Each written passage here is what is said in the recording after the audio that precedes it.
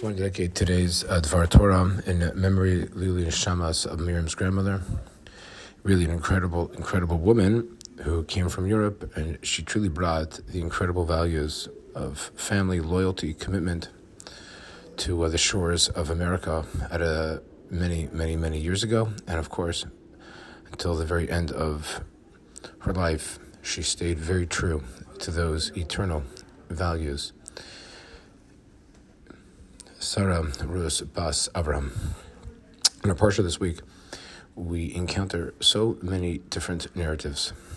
For one of them, I just want to highlight the idea of the incredible merit of the righteous women. The Talmud tells us the Jews were redeemed from Egypt. B'schus nashim tzidkaniyos nig'alu b'nei Yisrael b'Mitzrayim.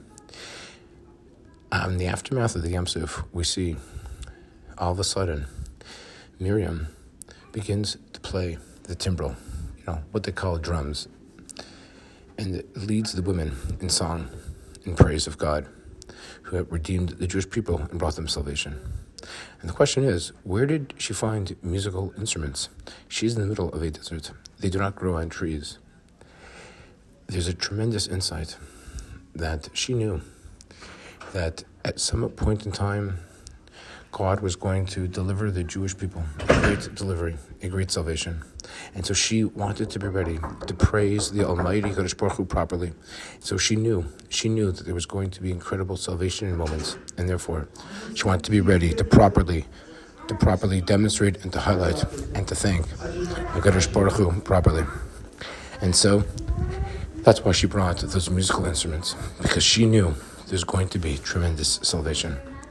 The women of the Geula, of redemption, always are able to see into the future. They're not stuck in the moment that they are in right now.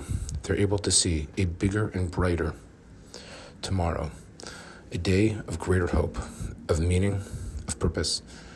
That is true with Bas Paro, when she saw the baby Moshe and saved him.